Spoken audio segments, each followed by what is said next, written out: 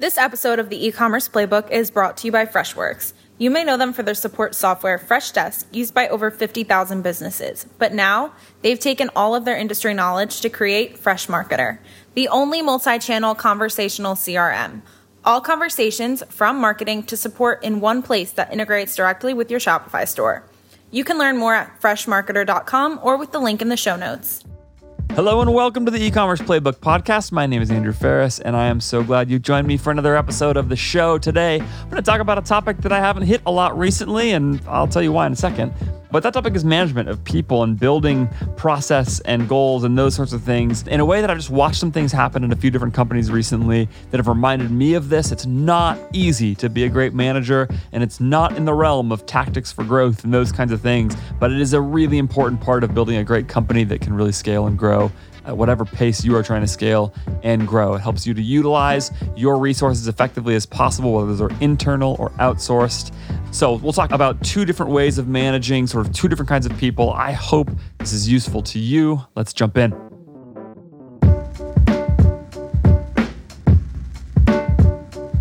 So I want to talk a little bit about managing people. This is not something I talk about a lot, and there's a reason for that, which is that I don't think I'm a great manager of people. I think I'm pretty good at keeping a positive environment, but I'm not sure I'm really good at getting the most out of people.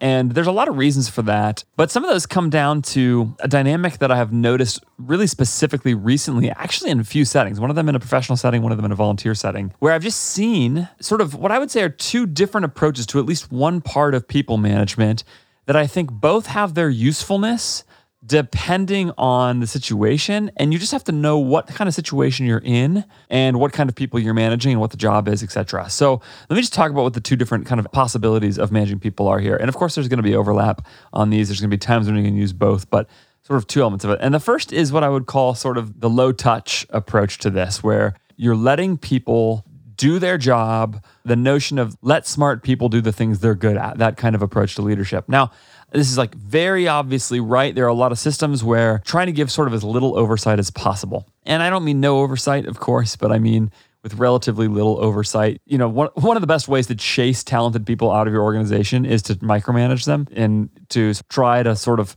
hold on too tightly to the things that they're doing. And everybody, I think, knows that there are definitely some managers who just can't help themselves, and that creates problems in their company. But I think the thing that I think people lose sight of there, and this comes back to something I talked about in another recent episode, is that if you are going to do that, there is at least one element that you have to have in place, besides baseline rules and sort of like handbook kind of stuff, just to make sure nobody's sort of abusing their power or whatever. That's really important too, especially for talented people, actually. If you want to make sure that you create a culture where people are safe at work, and you do want to create that, right? Then it's especially important to make sure that powerful people in the company are subject to the same rules as everybody else. There's clear ways in which people who have less power can talk about what they're experiencing with somebody safe, all those kinds of things, right? So there's sort of that element of things. But in terms of the performance element of things, what you must do, I believe, is create clear goals and clear accountability. And if you give a smart and talented person a clear goal, and often you form that goal with them, right? But if you give them a clear goal, their accountability is to that goal, and therefore they hit it or they don't, but they then get the freedom within certain constraints, but they get the freedom to then go and generate that outcome. And if they have that freedom, and then you just think about your job as equipping them with tools to make it easier for them, then that ends up giving them what they need to go do this. They have to then go problem solve, which is at the core of what makes a lot of good employees good, the ability to problem solve, how to get there. But where I still see even smart people struggle in a system sometimes, or for companies to not get the most of those smart people, is that they don't have clear enough ways for smart people to measure whether or not they're being successful. And so there's a general sense of a broad thing we're trying to accomplish. We're trying to grow, maybe a top line revenue number or whatever, right? We're trying to launch 5 new products or whatever. But if you don't give any more clarity to what the KPIs are that person's part of that lift in the company is, it's going to be really hard for that person to do what they're asked to do and to feel like they know if they're being successful or not. But if you are able to work with them to develop what that goal is, then they're going to have the ability to go and chase that down, which means if you are a founder or a leader or a C-level employee or just a manager of any kind, Your job becomes to know that you've forecasted your business the right way, that you're moving people towards the right thing. I referenced in a recent episode also the idea of using something like EOS, the Entrepreneur Operating System, or Scaling Up, as ways to sort of overlay a way to think about this problem on your business where you have a very clear goal that you're trying to get to that ladders all the way down to quarterly goals. And those kinds of organizing principles don't just have the benefit of getting your whole company to move in a certain direction, but it really helps each individual person understand their part of the lift, what they have to accomplish along the way. If they can do that, then they can really thrive, okay? That said, there is another type of person to think through, which is often somebody who is either lower level because they're newer in their career, or maybe it's somebody outsourced overseas or something like that. In that situation, they may be talented and you absolutely can still incorporate this kind of goal-oriented thinking towards managing that person, but it becomes more incumbent on you at that stage to detail processes with real clarity and explain exactly how to do the thing that they are trying to do. That way, a smart person who is still new in their career and hasn't yet quite put in enough reps to know what excellence really looks like, or to be able to think strategically about a thing. The ability to think strategically about problems in a business is something that is formed over time, even for a smart strategic thinker, for most folks, right? So giving people sort of more detailed task orientation, more detailed process in a way that ladders up to their goal, because they should still have a goal, right, ends up being more important. And that means that, again, now for you as a manager, you need to be thinking more directly about how do I create as good of a process as possible along those lines.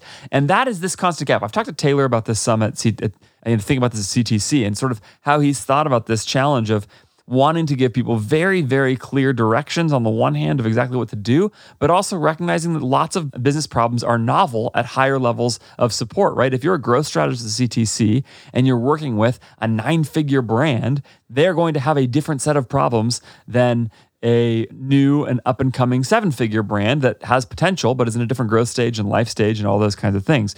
They're in totally different categories. One of them is food and beverage and one of them is apparel, right?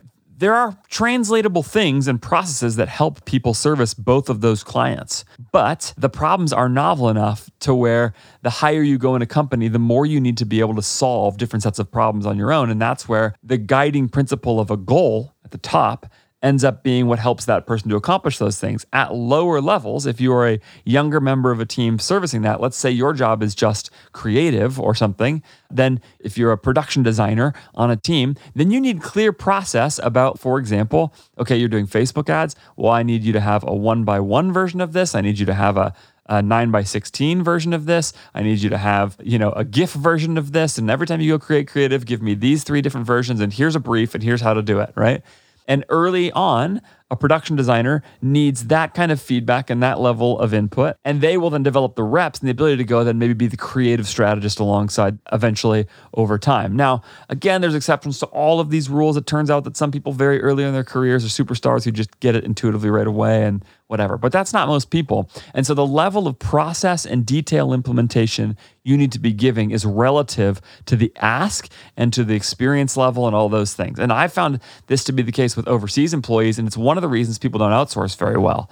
It's actually a huge amount of work to build great process and to see that process through and get it implemented and get people adopting it and get people using it and train them and teach them and all those things. It's not easy. It takes a lot of time, and it can often feel like there is something more important that you have to go chase down faster.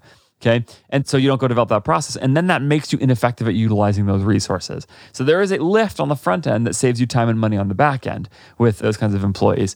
And so that's the thing that I've been thinking about with talented people, where especially if there's a lot of ways to get to the outcome that you're trying to produce, if there's not one clear way to do it with clear specifications, like I said, if there's novel problems in every direction, then you need to give people the goal and drill that into them as much as possible and let them know they're accountable to that goal. They've signed up for it. They have come into a contract with you where, you're providing them a salary in exchange for them providing services. And that means you both have something in it together. And that means you have to go chase this goal together. That's what you've both committed to as part of how the arrangement works, right? They're trading their time for money and you're willing to pay them for it because they're going to help you get the outcome you want. So help them know what that outcome is, right? And then on the other hand, more process orientation, more details, more training, more resources to back people up and to have references for people along the way. I've found that while there's a lot of other things to say about great management and all those things, if you can get those two things right, you end up moving especially in an organization that knows what it's trying to accomplish on what timelines with real focus, then you could move a lot of people in the same direction pretty effectively. It's not easy, it's not fast, but it can be a really important way of getting it done. Hey, thanks so much for listening to this episode of the E-commerce Playbook podcast. I hope this was useful to you. Hope you're managing your people effectively and well in the midst of also doing all the other things like creating a great culture, great place people want to work, paying well, hiring well, all that kind of stuff. It's all part of it. It's all part of the nuts and bolts of building a great business, supply chain and management and all the rest. There's a lot to it. It's not easy. So I hope you're doing well. I hope you're hanging in there. If you would like to respond to this, I would love to hear from you at Andrew J. Ferris on Twitter. That's Faris. That's the number one place to reach out to me. Always glad to have somebody join the Twitter conversation. And if you would rate and review this podcast, I would appreciate it so much. Thank you so much for listening. I'll talk to you next time.